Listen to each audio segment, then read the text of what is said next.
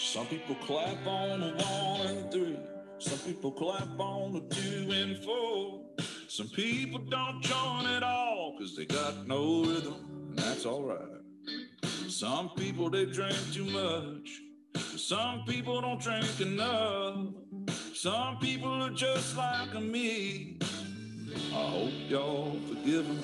I'm like stars inside a gold bands. I'm like peace-side towns, and I'm always speaking my mind, man. I'm better off biting my tongue. I'm a bad show at the wrong time. If I'm a legend in my own mind, I'm good for some, but I'm not for everyone.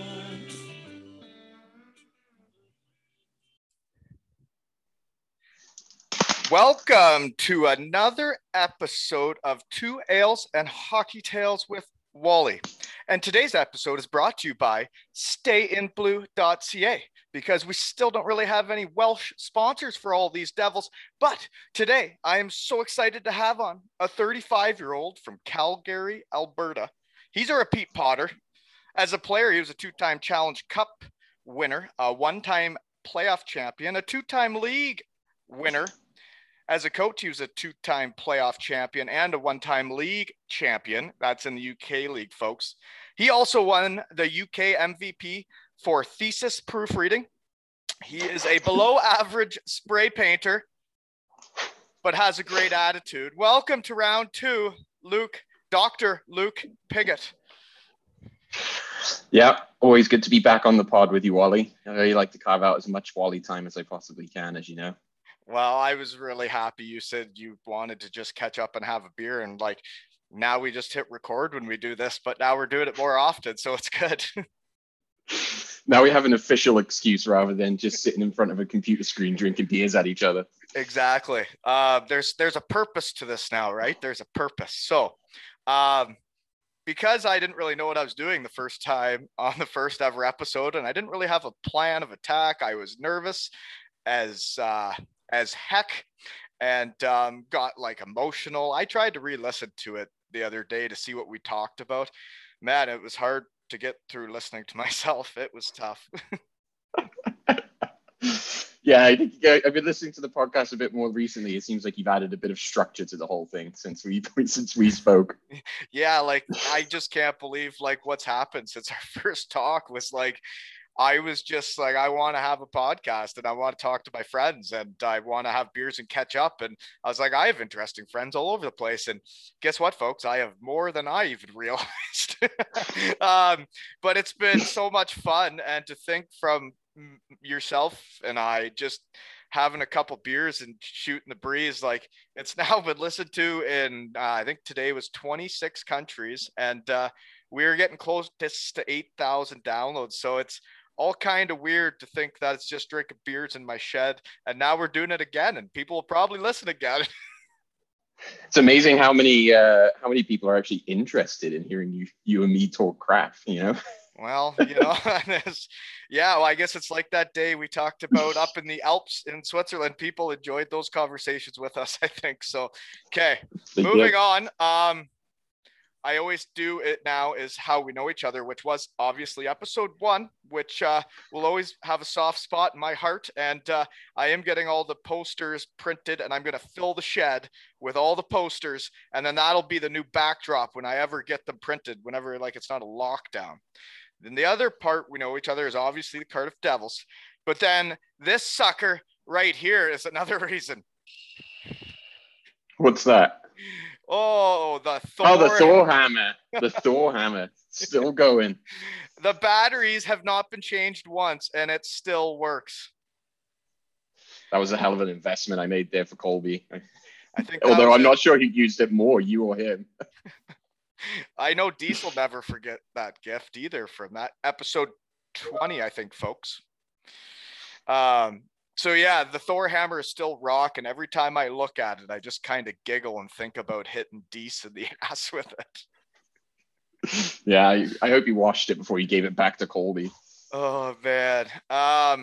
And then I guess the other part which we got into last time was our ski trip. Obviously, we went on, but the one thing we didn't really talk about was winning the Challenge Cup together. Oh yeah, that was a great day. I mean, I guess if you just looking back, obviously for me, I'd been a part of the Devils for a number of years already before you guys all arrived with the new era, if you remember it.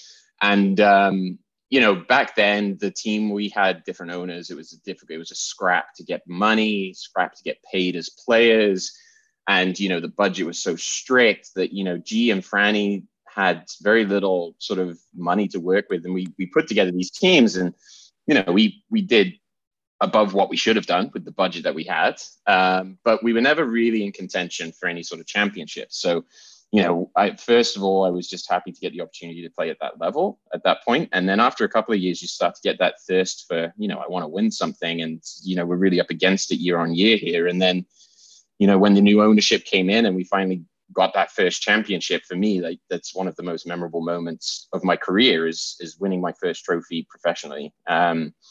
And I don't think I've ever celebrated quite so hard as we did on that occasion either, because it was quite momentous for me. I have celebrated that hard before. I did it in You're just a winner, though. You're I, just a winner, so that comes with the territory. I did do it in Germany, in Deutschland. The boys can definitely confirm that the Deutsche Meister Day at the parade was probably worse than the Challenge Cup Day, if you can imagine that, because there was a whole town of people there seeing the show. But you don't win every day, and when you get your first one and you realize what it does to a city and what it did for those fans, that was a special day. Yeah, and it was quite the time afterwards. Yeah, well, I just remember the you know, we were back in, we stayed up in, you remember, I'm sure, well, at least parts of it, we stayed in the Holiday Inn up in Sheffield afterwards, and the ownership had sort of said, you know, we didn't expect to win anything this year. This is a big celebration for you guys. Like, don't worry about the next game. Let's all enjoy it tonight. And they put their wallets behind the bar and just said, you know, get after it. And and we did. And we did. We accepted that challenge, and off we went. And I mean, there was some. I don't know how much they regretted that decision after they got the hotel bill after we departed, but I think that they enjoyed it probably just as much as we did. So you know, I feel like it was money well spent in the end. Oh dear. Well, I, in my personal opinion, is, you know, they try to say we lost the league because of that next game. Well, you know what? There was like 70 games that year, and you could have won any of the other ones. And when you win a championship in your life, you got to celebrate it, because you don't know when you're going to have that feeling again. You can't say, well, let's save it for the end of the league title and then we'll celebrate. Well, no, because you don't get that same feeling again. You won it that night, and it's time to go. And that's my opinion. Yeah, and I agree with that. I would say, you know, we didn't really lose it when we lost to Sheffield on the Wednesday following that trip. When we lost it was when we lost in Edinburgh, I think, like 2-1, like 3 weeks earlier, you know? Yeah. Like, those are the games that you really should win anyway. It was always going to be a battle in that game with Sheffield.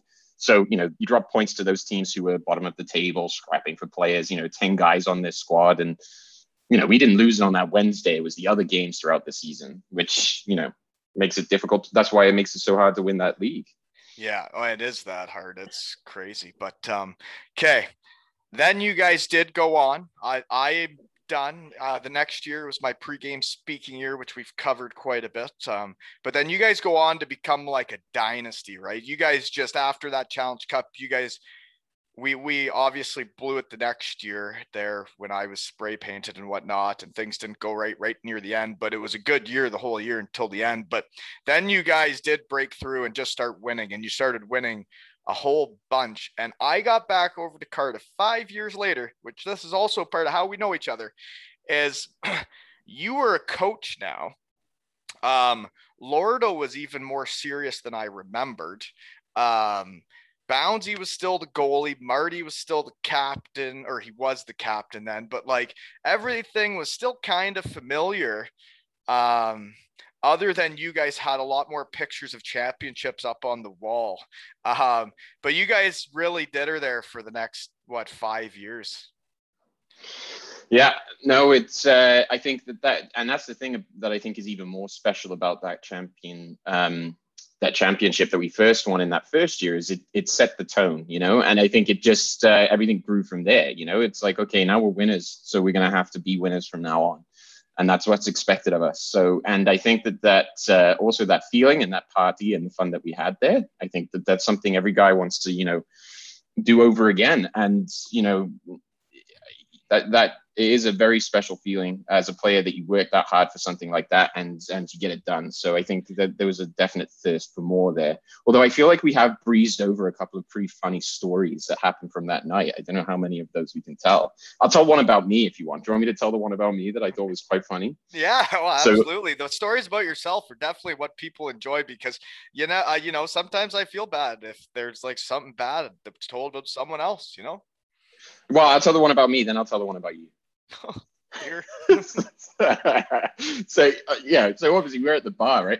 And if you remember, the night before we went up because we were trying to prepare, right? And we went up the day before and we practiced in Sheffield, in this practice arena. Do you remember this? And we had the fan noise going on, so we were playing like the cheers, so we it couldn't wasn't hear in each the other Sheffield yelling. practice arena. We went up and stayed in a hotel like halfway after a game the night before. Yeah, we played the night before. We played the night before in Nottingham. But we stayed somewhere else. The night before. And we stayed halfway. It was like something, whatever it was.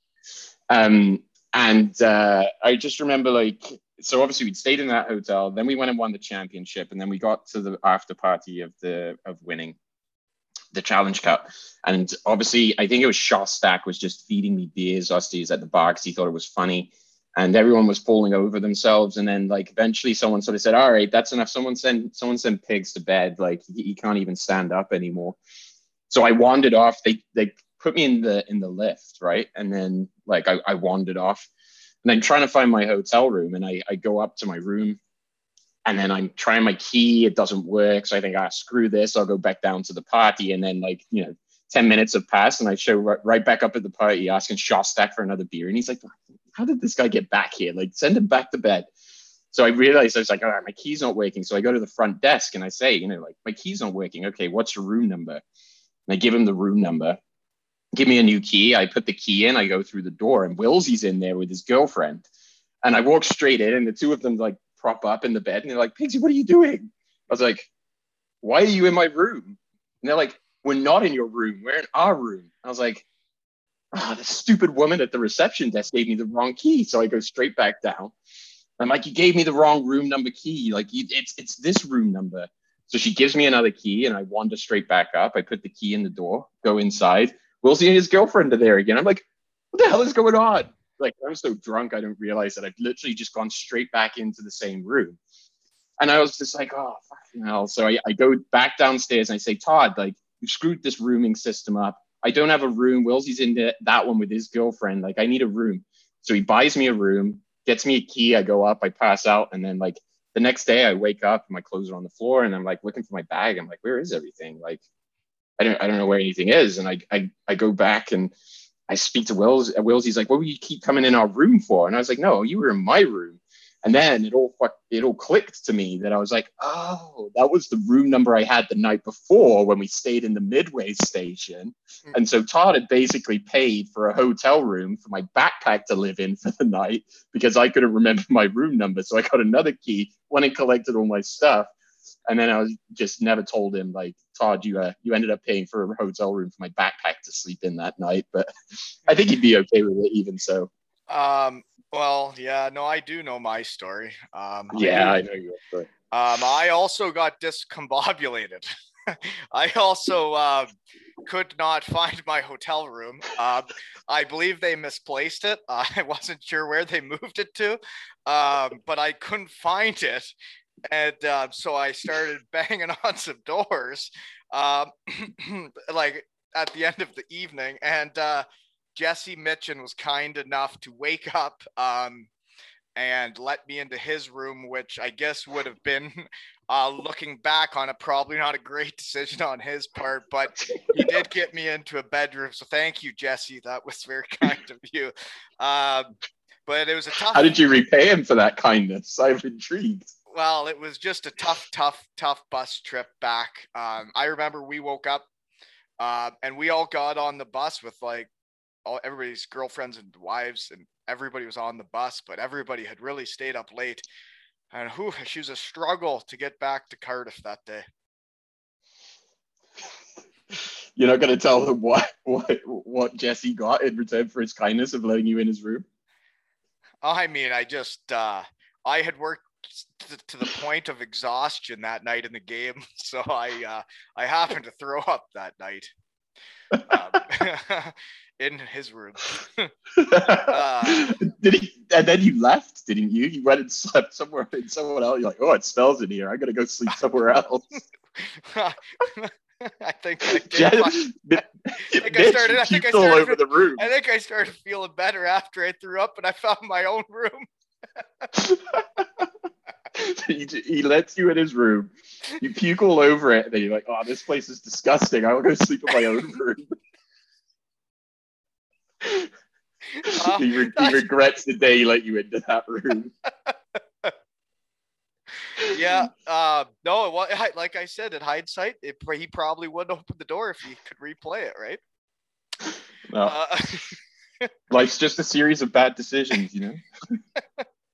But the one thing I was going to say is how mind-blowing it was when I went back to Cardiff to see from where we were at when I first went over there in the big blue tent, where Deese was the equipment manager, and like I was doing my thing, and like everybody was just free and easy, and everybody was just enjoying the game. And like then like you guys were radioing up to people above the arena, and they were radioing down to you, and you guys had all this video production system in the coach's room, and there was just so many bells and whistles nowadays in hockey, eh?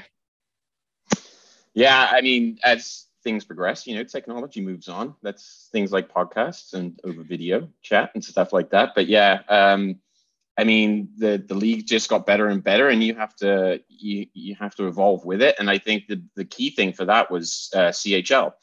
So, you know, you see these things from these other teams that makes them so successful, and you talk to them and they give you these kind of tips and these things that you should be doing. And if you want to compete at that level, those are the kind of things that you do. And as soon as one team does it in your league, every team's got to start doing it, because it does give you that level of advantage. And, you know, we have the iPad on the bench there that we'd have live clips and replays. I had the radio. People always used to joke that they looked like a bouncer on the bench, and I'd be radioing up to the guys up top, asking them to, can you just clip the last 20 seconds? Because I want to show a guy something, or you want to show them the breakout and where it went wrong. Or if a goal went in, we can look at it live and see what happens, so that we can address it instantly, right? Rather than have to wait for the period break.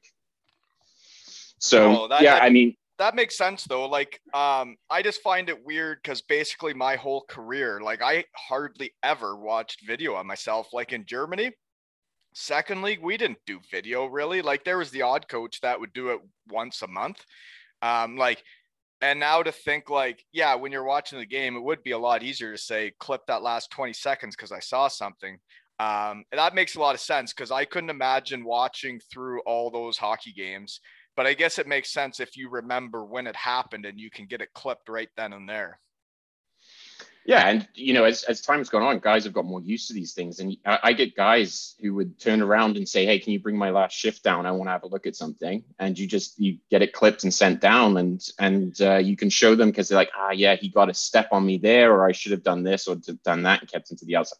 So, you know, but they know when that happens. I would know when that happens. I would, like, as soon as it happens in the game, you're like, I guess, but like I always knew when I messed up, or you'd be like, were you there? And he'd be like, yes, I was there. And I'd be like, damn it. Never mind. No, it was just very interesting to see where the game had gone since I had been out, because like we said, that first year, like you guys became a bunch of Rudy Poos, right? I think, you know, the expectation got higher. You know, when we came into that first year, that was what made it such a special year. No one expected us to win anything. You know, Lordo had scrapped together this team in about 6 weeks. There'd been an ownership change. We'd finished second to last the year before. It was like there was zero expectation. People were just happy to have a team still without having to do like, you know, strikes outside the building and things like that. That, you know, it was one of those unique years where it doesn't matter what you do. There's no pressure. People just want to enjoy the game. And we enjoyed it as players. And I think the fans really enjoyed it to watch. And the stark difference that kind of thing makes. But then the expectation comes, and it did, and it grew over the years that followed. You know, I have to say the fans they expected more from you. They wanted this, they wanted that. Like you lose a game to a team that they don't think you should lose to. They're on your back, and they're all over you on Twitter, and they're all over you on these things. And that's their prerogative. Like, but you know, there's an expectation that comes with success. And yeah, you could call it Rudy Poo, but you know what? We put a few more trophies in the display there. So, you know, success was bred on success, basically. No, it all makes sense when you see the progression. It's just the progression of hockey and how you see how everybody else does it and what makes them better. I just think the game's evolved a lot lately into what actually makes a good power play. Or like, I remember doing the power play drop pass back to me in Germany, like literally like the very first year the Red Wings did it, we decided to try and do it over there. And we were like the only ones doing it. And now you see everybody doing it. Like every single power play drops it back to the guys coming up behind now. And it's like it's interesting because, yeah, like it does make sense because then they don't have a gap on you. They're standing still and you can just skate through them. It would be easy. Yeah. And yeah, okay. So certain things take a bit of a while for the trend to come through, but then, you know, the next phase will be certain PKs will figure out the best way to break that up, and you have to change it up again. So yeah, the game just keeps changing. So moving on is one of the things is for what's new since episode 1, since we got to get into these repeat podders, this will be a new thing. Is what's new since is you're living in Lausanne, and Cardiff just was pulled in the same pool in the Champions Hockey League as them, eh? That's pretty exciting. Yeah, I was. It's funny actually because I remember when they drew the pots, right, and I took a look at how the system works for drawing the teams against each other, and I saw Lausanne was in pot 3 and the Devils were in pot 4, and I was like, okay, so there's a chance here. So I text Todd straight away and I said, oh, so you're saying there's a chance that this could happen? And he was like, oh, that would be cool if that did work out. And I'm like, we never get the draw that we want. We always get the worst draw, blah, blah, blah. And then the day rolled around and I'm sat here watching the draw live as well. And I think Todd was watching it back in Cardiff with Franny and a few others in Aglin's new place. And then obviously, like there it was. They pulled Lausanne straight into the pot, and they're straight on the phone. And before I even managed to start typing a text, Todd was like, "Yes, we got it." And Franny was ringing me, and like it was the phone blew up there for about a solid couple of hours of everyone, you know, going a bit mental. And then I had the owners asking me for bar recommendations, and you better get planning on this pub crawl. And it's like. It's pretty exciting. I was really pumped that everyone's going to be over here and get to see this place, and I get to host people. I get to show them around, and they get to see what I think is an awesome city. And I do think that the Devils fans are going to have a blast here. Like it's a great place. So yeah, I am really excited about it. I can't believe that they actually pulled them and that your whole Devils family is going to be coming over to see you. That's got to be so exciting that actually happened, and that's going to happen.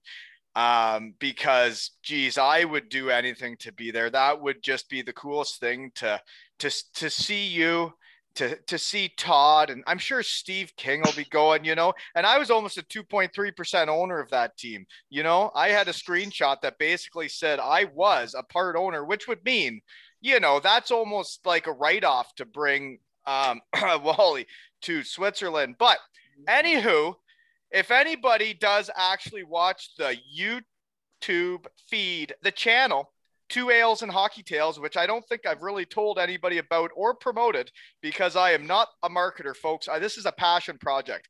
But welcome to another episode of Two Ales and Hockey Tales with Wally. And today I am so excited to have on a 35-year-old from Smooth Rock Falls, Ontario. His hockey journey has taken him to Canada, the USA, Germany, France, Wales, England, and his last dry Jahr spielen in Deutschland for the Eispiraten Crimmitschau. He's been a conditioning coach. He taught Colby how to hunt with a Nerf gun. And he set up one of the best trips of all time to Morzine, France. Welcome to the podcast, Carl Hudson. Wally, how are you? Thanks for having me. We doubled down with guests. I love it. Yeah. Look at that hairstyle. Look at that. How long's it been since you two seen each other? Hey, I've been texting Huddy in French because I've learning how to speak French since I lived here, and what better guy to practice with than Huddy? He could write better than I can already. Yeah, I don't know, but he corrects me still, but that's okay. I need that kind of help. So why are you learning French? Is that what's going on in Switzerland? That's the language they speak here, Wally. I thought no. In the south, speak German, dude. No, they speak German in the north, and they speak French in the south. Well, in the southwest. I thought you were in a French. German town. No. It's all French speaking. Yeah. Hi, Carl. How's it going, Wally? How is everything? Great, buddy. Thanks for coming on. I thought I would have a surprise guest halfway through. You know, we've never done this before. We've never done a three-way. This is the first three-way, folks. We got a guy in Switzerland. We got a guy in Kincardine, and we got a guy. Where are you now, Carl? So I'm in. It's in between Lindsay and Bobcaygeon, Ontario. Yeah, like the Kawartha Lakes area. Yeah, you have to name places people are actually going to know. Okay, oh, you got like close to Peterborough? Yeah, maybe 45 minutes from Peterborough, 30 minutes from Peterborough, and an hour and a half northeast of Toronto. Well, and you guys bought a place there now, right? Like that's home now in the summers? Yeah, so we bought it about 3 years ago now. Awesome. Well, congratulations, sir. Today is not your legitimate podcast. This is just having a three-way with your buddies here. I figured you guys haven't seen each other in a while, so I thought who else would want to come on and have a beer with pigs, and we'll hit record. Yeah, you thought of that 2 hours ago and texted me, eh? Well, hey, thanks for being responsive. Well, it's a good thing you didn't have anything going on, I guess. You weren't out hunting or something, you know. Well, you were lucky. I have nothing today. So Carl, how did the end of your season go? Because last time we chatted was about you coming on the pod, and I've been busy. You've been busy, but you had an eye injury, and you were in Germany playing for the Eispiraten Crimmitschau, coldest rink in the world team that we've talked on the pod about. Yeah, it was cold this winter. Even like they had the most snow they've had in like 10 years or something. So I think it was like even colder than it normally is. And then did your water bottles ever freeze during a game? Because that happened to me there. Yeah, they did. They definitely did. You'd have to put like warm water so that it wouldn't freeze. And you know what's funny? Like, it's not funny, but like there's teams in that league that have like nicer rinks where like guys make more money and they don't have to suffer through those things, right? But like playing a Crimmitschau just looks like it seems like a fun place and a good atmosphere. But man, when the water bottles freeze, that just can't be fun when it's every week. If you have a good group of guys, I mean, it's always fun, right? You kind of laugh at those situations. It's like the BBT type of stuff. Yeah, exactly what I was gonna say. Yeah, exactly. You don't mind the rats in the toilet so much when you got a good group of guys around you. Exactly. The mushrooms in the showers. Yeah. No. So yeah, so I had the eye injury. So refs whistle got me in the cornea. The As ref's you- whistle. Yeah, can I just intervene here? Worst way to get a hockey injury of all time, by the way, to get injured by a ref's whistle. Like, not a stick in the eye, no one elbowed him or punched him. The ref hit him in the face with his whistle. Is this during play or in between? Yeah, no, it's during, like, so the linesman dropped the puck, and then I guess he went to signal safe face-off, which I didn't know you were supposed to do. What's a thing? It's not a thing. And he clocks me right in the eye with his whistle. And like, That's not funny. Are you okay? You can see. It's only funny if you can see us right now. Can you see us, Carl? Yes. How many fingers does Wally hold it up? But it took forever to heal. It took like 6 weeks, and I think it's still not like the one eye. I could see better out of the one eye than the other. Yeah, so it took 6 weeks, and then after that, I came back for which ended up being the last game of the season. So I played one game, and then a couple teams got COVID. Our team got COVID, and they canceled the last 3 games of the regular season. Paused for 2 weeks and started playoffs 2 weeks later, and we missed out by 2 points. So you never got to play the final games to make the playoffs? No. So, yeah. But, I don't want to seem like one of these weird guys who just follows all of his friends on the leagues, but didn't you score in that game with like one eye? I'm pretty sure you did, didn't you? I did. Yeah, see? I guess with you guys on here, good eye and hit the net. That's maybe what you should have done from the beginning. Like, maybe you're better with one eye. Can I tell a hilarious Huddy story do you remember that time, Wally? I think you talked about it on the last time we spoke when we went to Swindon for practice, and you were writing not me. You were writing your dissertation in the car on the way, and we sat in the back and wrote it. And then I had already wrote it. We were proofreading it. Yeah, we were fixing it. That's fine. But we got to Swindon, and it was when they were relaying the ice in Cardiff.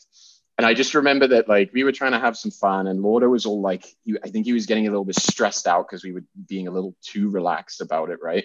And we were practicing the power play, and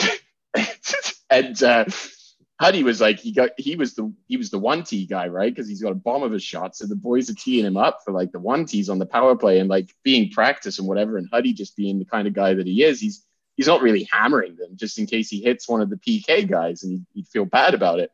And then Lauder loses his shit. He's just like, when he passes you the puck, you got to shoot it like you mean it. You got to hammer that thing. So then we run the power play again, follow the exact same pattern. Carl cranks it, like one of the hardest slap shots I've ever seen him take. And it hits Lauder square in the head, right in front of the net. And then we're all like, oh my God. And then he gets up and he's like, that's what I'm talking about. It's like, what's the guy doing?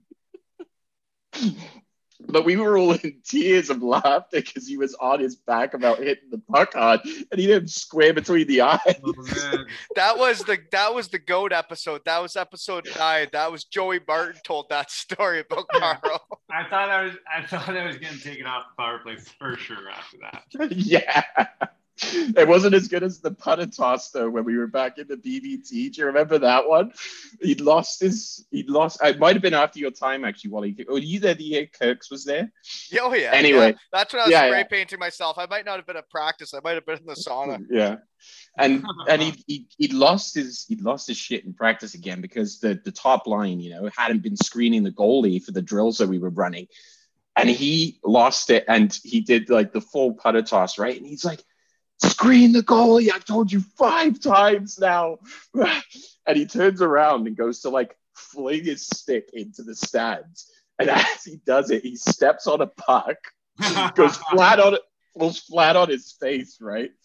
And then like scrambles to get up, and his helmet's like down here, so he can't see a thing. And then in the meantime, the sticks like hit the stands in like the chairs. It's bounced off the railings and it's come back down onto the ice and like hit him in the head. And he's so mad, right? He's fuming. And we're all sat on the bench waiting for our shift, and we're all just like you couldn't laugh because he was so angry.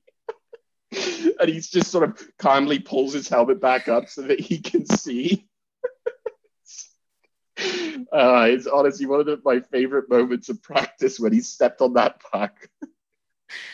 He laughs about it now, so it's okay. Oh dear. Okay. Oh, that was a good laugh. So Carl, everything's good with you because you haven't been on the pod before. We were having an update with Piglet here and seeing where he's at, and I thought, geez, it'd just be a fun dynamic to see this happen. And one story about you, I really feel like we'll tell now before it's your actual episode is when you taught Colby how to hunt. I guess they were pigeons with.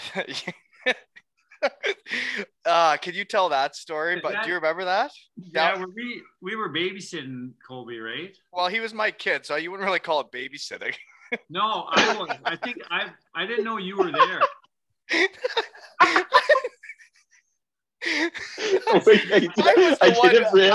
I was the one with you pushing the stroller, dude, and you came with us for a walk, and we had packed. I meant we, as in me and Allie, not. I think. Oh, sorry. No, I think it was just you and I, Carl. I think it was just you and I out, and we perhaps might have packed a beverage or two in the bottom of the stroller for a walk around Cardiff Bay. Yeah, and we went to the park there, and we were trying to shoot pigeons, but I don't know. I think the Nerf gun didn't have enough power. Needed one of those real super Nerf guns. Maybe we could have got a pigeon for dinner or something. Carl would have eaten that too. We were down by the harbor, whatever it's called, like right down almost by where the BBT was, but just over the bridge. Yeah. And you put out bread, and you had all the pigeons coming to eat the bread, and you had little Colby in between your legs, and you guys were sitting there in the dirt. You're like, just wait for them to eat it. And then they'd come up and eat the bread, and then you shoot the Nerf bullet at them. God, it was funny. So that is one thing we got to talk about, since that was so much fun watching that happen. So your kids have to be having a ball because you got a couple now. Yeah, I've got two. The one's just a baby. McKinley's a baby, but she's starting to crawl and stuff. And then Logan's just a ball of energy and soaks up everything, and he's hilarious. How old are they?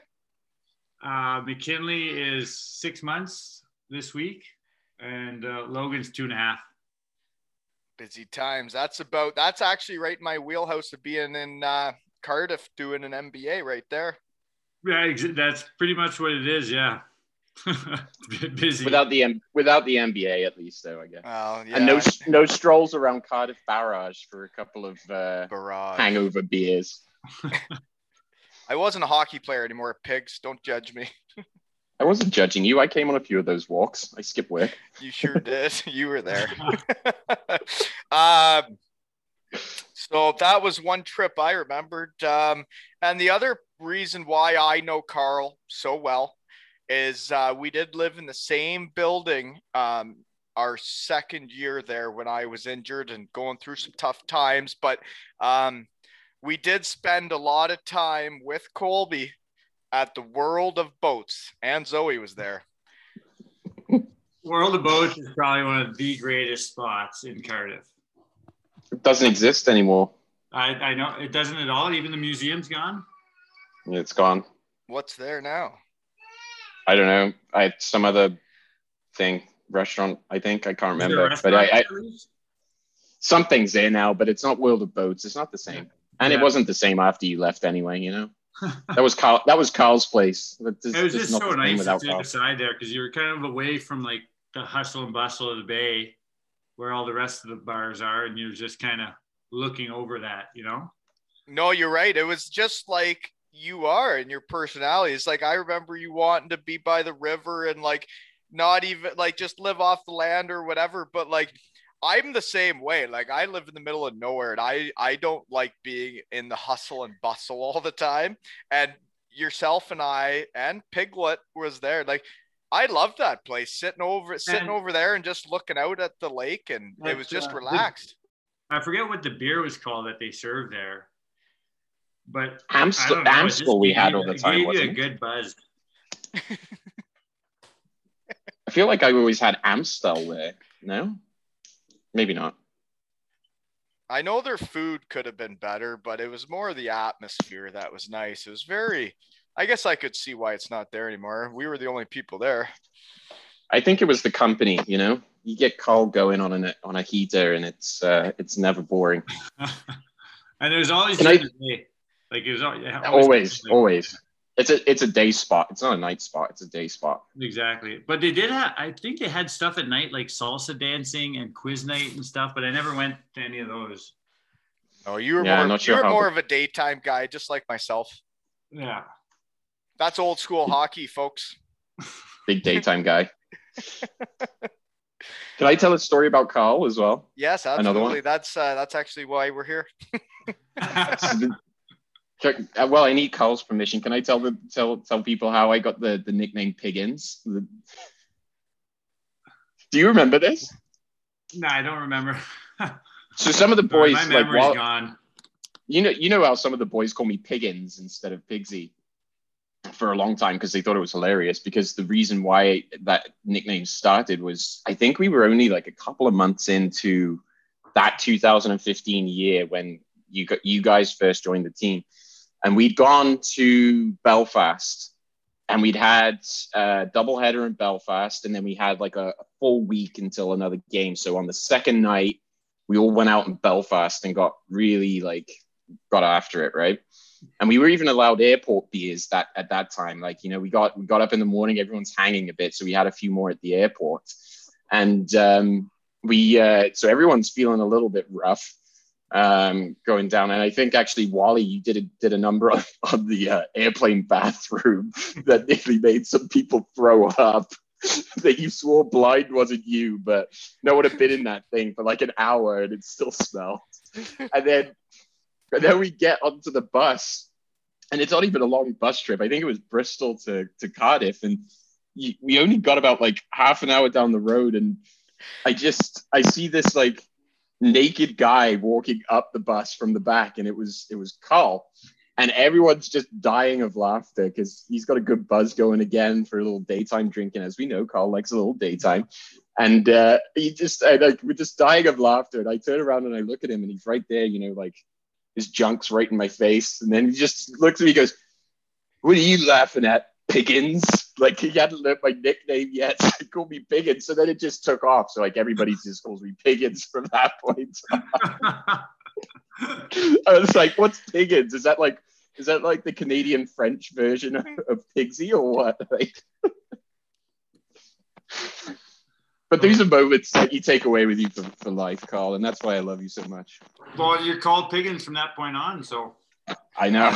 You know what's funny is like when we start talking about this stuff, it's like, Carl, when you say your memory's gone, like my memory was like that, especially when your kids are at the age your kids are at. You're busy. You're so busy. I bet you take extra poos during the year. You probably pretend to poo sometimes and just sit on the toilet, because I used to do it. I used to play. I don't pretend, but I do take my time now. Wow. Yeah, exactly. It might just take a little longer to get there, but seriously, like you're busy and your memory's tired, but like once you get to my age and like I had forgot everything. And then once you start talking about this stuff, you start remembering. It was that first year, man, when we were all still just wild and like they hadn't wrangled us in at all. And we were even doing that well or whatever. And we were at Belfast, and Carl, it was yourself and I. We just started ordering beers on the plane. Like we were at the NHL or something. Do you remember that? That was like when we were first getting to know each other. We didn't even hardly know each other. And we sat there on the plane and we buried back about 4 or 5 beers. And the way the stewardess would come back and give us beers. And Lordo just roasted us when we got back for practice that week. Yeah, we had to skate that one off for a couple of days, I remember. Yeah, I remember another time at the airport. I don't know if it was me and you, Pigsy, or me and Salters and Hendo maybe, and Oh, it was me. no, this was another time. I think the second year No, that's definitely me. when Lordo lost it on us. Yeah, right at the start of the year before I'm hurt. Yeah.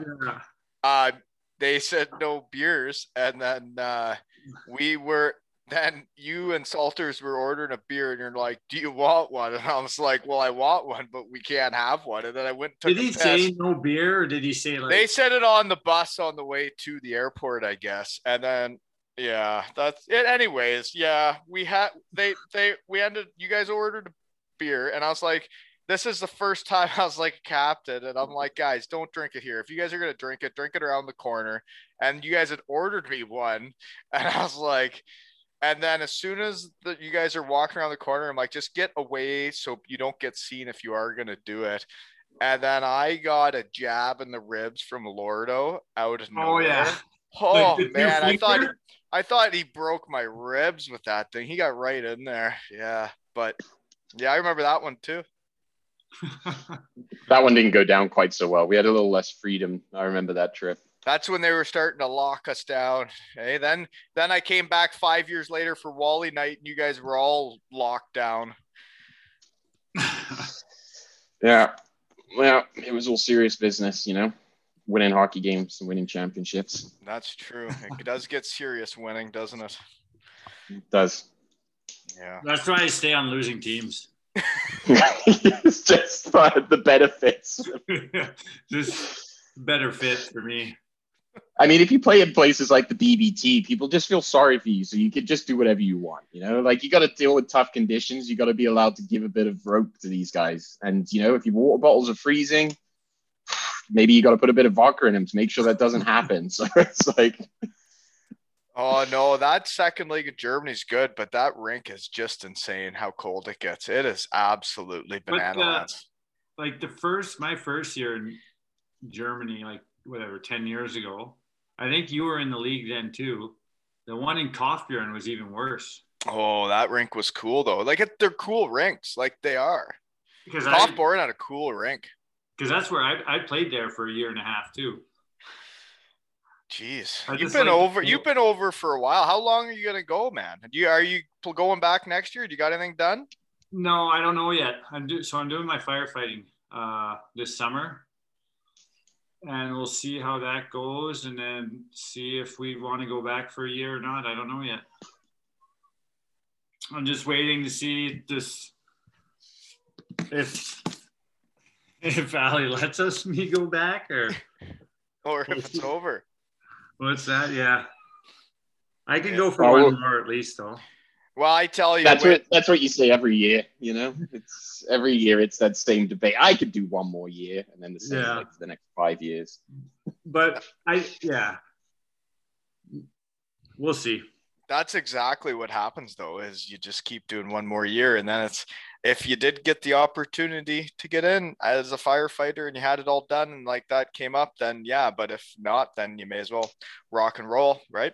Yeah, that's basically what's probably going to happen. Yeah, if I get to get in somewhere. That's what happened for me. Is my knee took out the second guessing, right? Like if I would have had I was planning on being done that year regardless, but then when the knee takes it out of the equation to come back, then it makes it way easier if teams start throwing money towards your way to be a hockey player and you're lost back in Canada trying to figure out what to do next, and teams are sending money your way. You're like, well, why wouldn't I go play hockey? Yeah, exactly.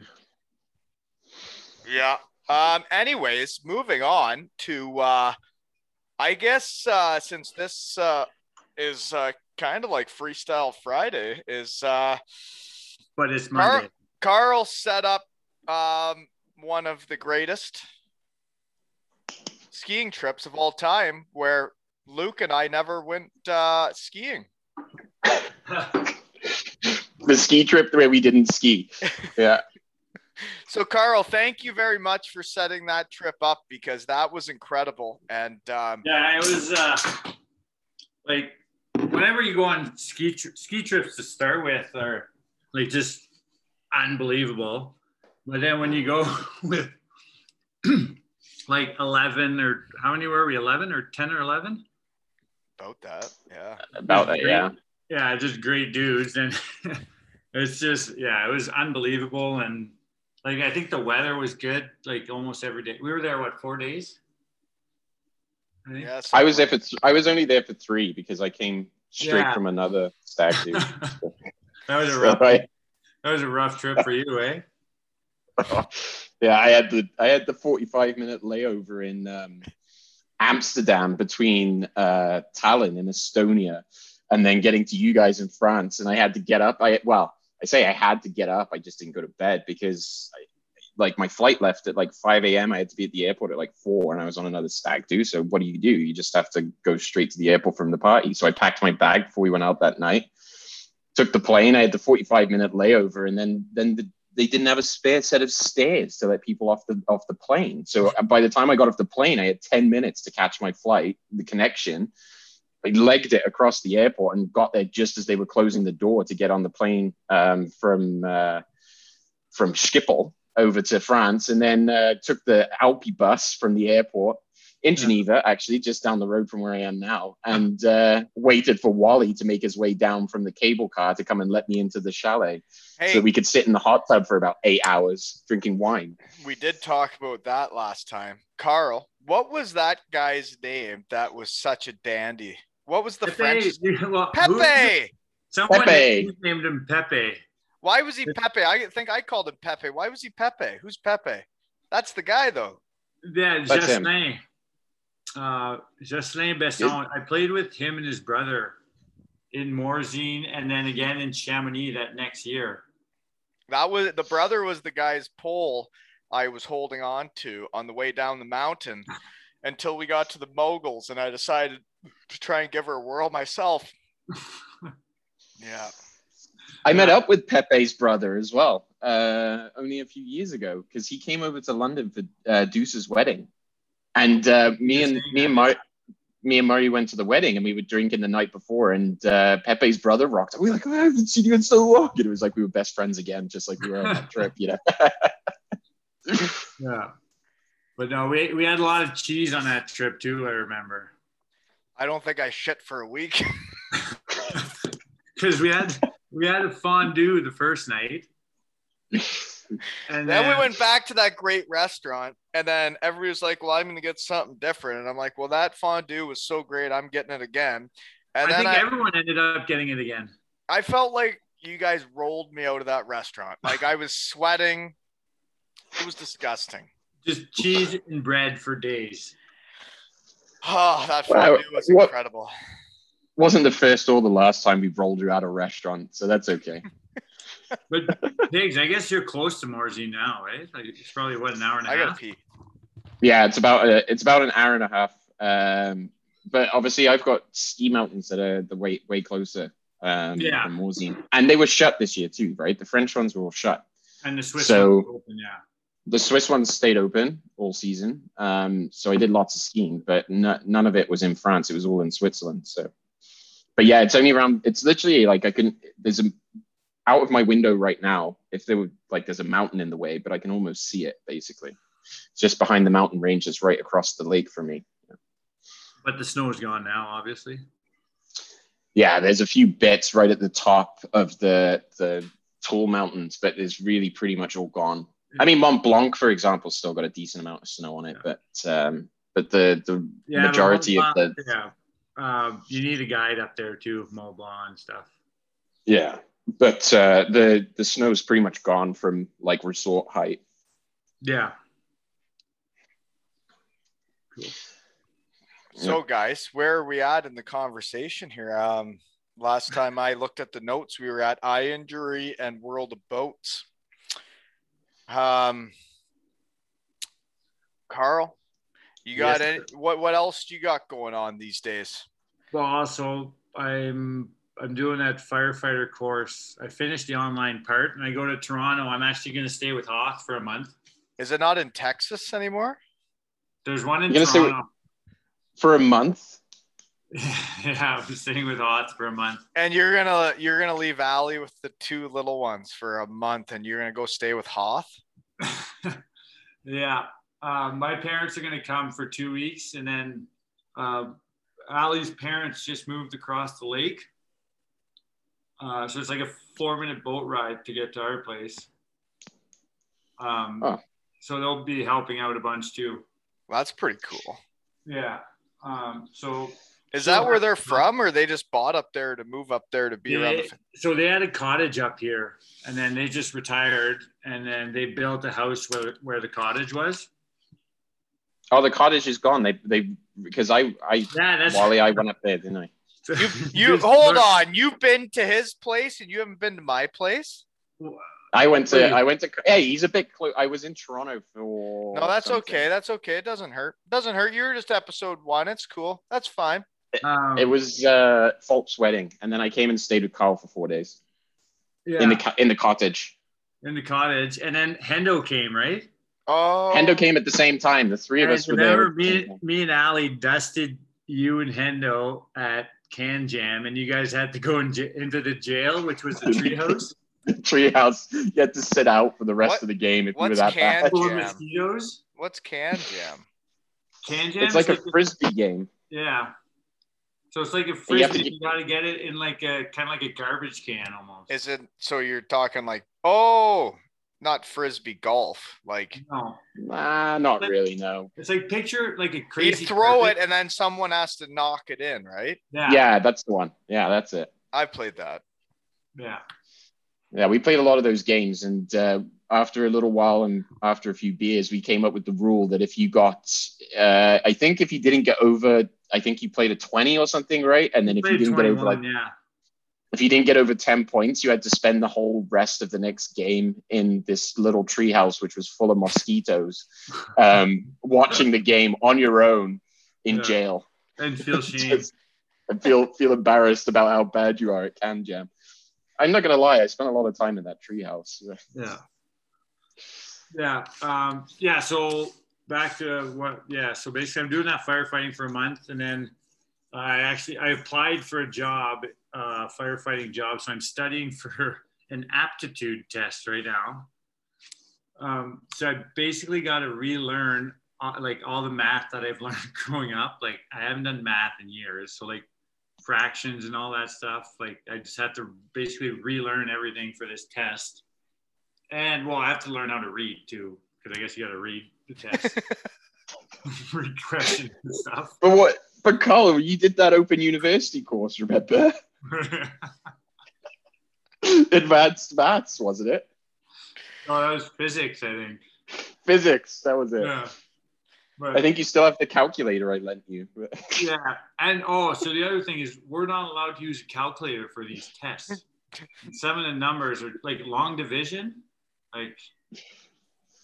Anyways.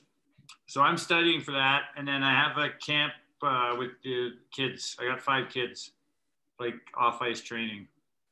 Nice. So there's some hockey players up there to train?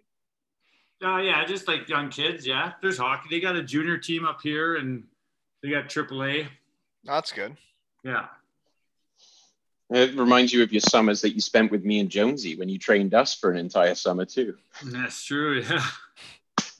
Yeah. Carl put together the most comprehensive training program I've ever done in my entire life. He literally went in and did videos of every exercise, set a schedule for when he went home, and sent like a weekly, like you got to do this on this day, and here's all the video links so you can do it properly. And then like we had to like check in with him and everything. Honestly, it was the best shape I've ever been in. Wally was probably supposed to be doing that summer too. No, I was on the gag ball, buddy. Yeah, that's right. You were working on your mobility. You guys all worked out as a team, and then myself, Marshy, and Lordo did an old man gag ball workout. Yeah. I feel like you should quantify that a bit. Really? Because we know what you're talking about, but the average listener is not going to know. If you re-listen to the GOAT episode 9, it's the German goat, not the Welsh goat, Justin Kelly. He talks about, I asked him about the bands and all the different weird workouts because he was doing it about 5-6 years before Lordo. And I was like, is that the same workout? Is that the same thing? Because they're both from Vancouver. And it was the same thing. So it's this weird thing with bands, and there's a ball kind of by your nuts. and you got things velcroed on your wrists and thighs, right? And then there's tension every way you move, and you just give her. Yeah, I remember. I was just trying to look now. I remember the photos you were sending of you, like the improvements you were making on the body, and you're like flexing in the mirror. It's the best shape you've ever been in. Well, as you can tell by the first, I guess we're at episode 39 of podcast. People tend to make fun of my body. I'm not sure why that is, because I look like a hockey player, right? Like if you'd see me on the street, you'd be like, crickets, Bigsy. When you see just crickets. If you saw that guy walking his dog down the street in Kincardine, you'd be like, that guy screams hockey player.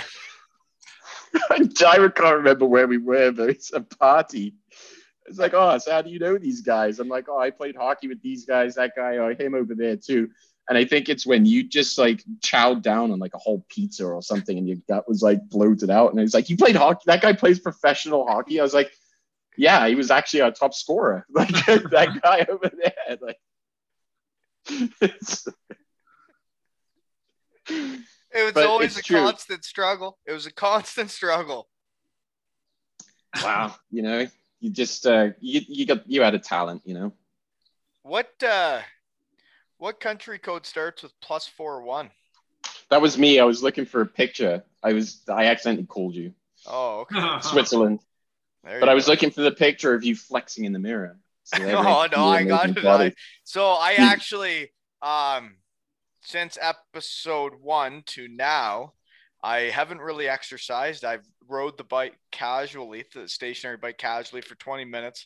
And then I get in the sauna quite a bit. But I've been laughing so much in my shed, talking to all my old friends and reliving all this fun stuff that the only belt I've owned for the last 10 years, my brother-in-law did just have to drill 2 new holes into it. So I've lost. Make it bigger or smaller? Like I've lost weight without working out and drinking beers just by laughing with my friends. So it's a pretty good feeling that I'm getting in shape doing this today, guys. I feel like I'm working out. That's what Carl's summer program should have been, you know. We should have called each other on a nightly basis and drank beers, and we all would have lost weight and gotten in shape. Right, Carl? Yeah. That's how it works, but we could try it. I do have don't teach that one to the kids though. I do have to say this though, Carl, because you are talented at what you do. Is episode 2, Jeff Lavecchio, he made this Train Heroic app where he made videos where people train with him all over the world. You were doing that before him. You were doing that well before COVID. You were doing that just for our hockey team. If you like you had everything you needed to you're a great trainer, and you trained our whole hockey team with the Cardiff Devils. With people may not know that, but the second year you were the trainer of the team, right? Yeah. I know I still have that, like that website up, and like it still works, but I just never like put it out there or tried selling it or anything, or because I think Richie, I think he might still use it sometimes, like in the summers too. Like he'll go out there and take a workout here and there, a couple a week or something. Well, and that's what I mean is you have something there, sir. You just need to put it into motion. I actually did it in Krivenchow this year too. And that's what I'm saying. And you were the conditioning coach in Milton Keynes, were you not? That's what Elite Prospects told me. So you've been the conditioning coach for 3 teams you've played for, and you're still trying to be a firefighter. So well, I guess we'll see what happens, but let's get the videos up online and see what happens. Eh, Carl? Yeah, maybe. We'll see. If Wally's podcast has ever taught you anything, you know, anything's possible. Like you just got to put it out there and see how kind of reception you get. You never do know what people want to listen to, because they're going to want to listen to us drinking beers today. And that's weird shit, eh? Because guess what? If I knew that 3 guys from that team in Cardiff were having beers together talking today, I would want to listen to it, and I'd be jealous I wasn't a part of it.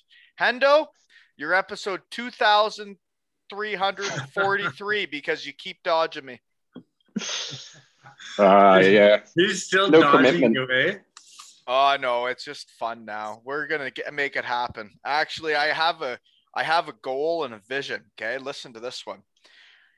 They say that in podcasts, it's all about how many people click it or listen to it, which all us old folks never share it. We don't like it. We don't let anybody else know about it.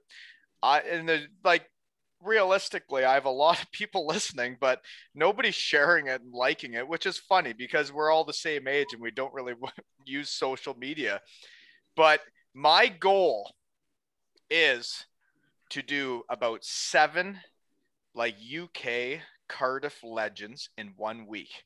I'm going to release one a day for 7 days straight. And I'm going to see if I can be the #1 ranked podcast in the UK for 1 week. You know what I mean? And then I can take a picture. I can mount it on my wall in my shed and say, hey, Spit and Chicklets, the week of this week, I might have released 7, but but I was #1 and I'm going to do it. This is where we need to get you in. We get the that fund going to get you over to Switzerland. You could do like a podcast on tour, like, top of the Alps with Brent Walton. Wow. And the things, the opportunities are endless. It would be like, you'd almost have to go to the top of that mountain in your morph suit and say, do you want to sponsor my friend coming over here in his Venom outfit? Because he could host the podcast from up here, but we're going to have to get him here. And I guess like he's not a 2.3% owner of the Devils. That was just this, that was fake. So how are we going to get him here, right? Yeah. We get that pool going, everybody just chips in £1. We get there. Yeah, you never do know what will happen. I'll even toss in the 20 for the spray paint. Are you gonna spray paint me up there? But hey, I guess I don't know if the new coach is into that sort of thing. That would have to be a long talk. You'd have to get to know me first, I think. Or just no choice and just turn up and do it, and then it is what it is. I don't think those things happen anymore in the hockey world. I think we were the last team doing things of that nature. Maybe not. Junior teams might be having fun. Who knows, right?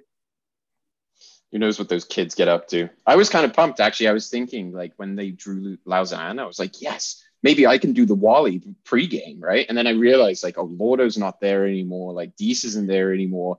Like, Marty's not there anymore. Like, and then the list just kept going, and I was like, I don't even want to do it. Like guys just wouldn't get it, it just wouldn't. But that's the thing is, if Wally night didn't happen when it did, that would have never happened. That was the last possible date that could have ever happened, because then it was COVID and now everybody's gone and there would not be a podcast. And I don't think the 3 of us would be sitting here crushing a pint on Saturday afternoon. Is it Monday? Carl, you must be drunk. Holiday Monday. Holiday Monday.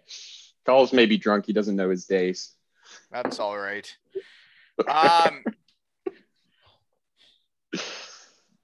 Anyways, you guys have anything else? Carl, do you remember this sucker here? You can't see it. You got to bring it forward. No, I'll just turn off the background, eh? But it's the Thor hammer. It's the Thor hammer. Do you remember it? Yeah, I do. It still works, man. Look at this. It still works. Is that still the original one? Yeah, same batteries. Same batteries. Same batteries too? Yeah. You don't use it enough then. Well, I haven't used it probably since Deese, actually. Like, Colby really outgrew the whole Avengers thing there, and it's still hanging around. You got to mount that on the wall or something. Yeah. Well, does anybody else got anything left to say other than I think we'll end the recording here for the whole podcast, and we'll just see what's actually cracking these days. Sounds good. Sounds good, Wally. And this has been episode 39 with Luke Piggott and special guest Carl Hudson, who is going to make his other debut for the full podcast shortly here. And I think that will be during UK All-Stars week when we try to break the record.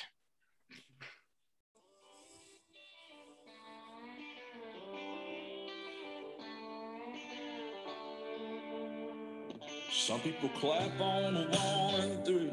Some people clap on the 2 and 4. Some people don't join at all because they got no rhythm, and that's all right. Some people, they drink too much. Some people don't drink enough. Some people are just like me. I hope y'all forgive them. I'm like stars inside a gold bands. I'm like peace side towns, and I'm always speaking my mind.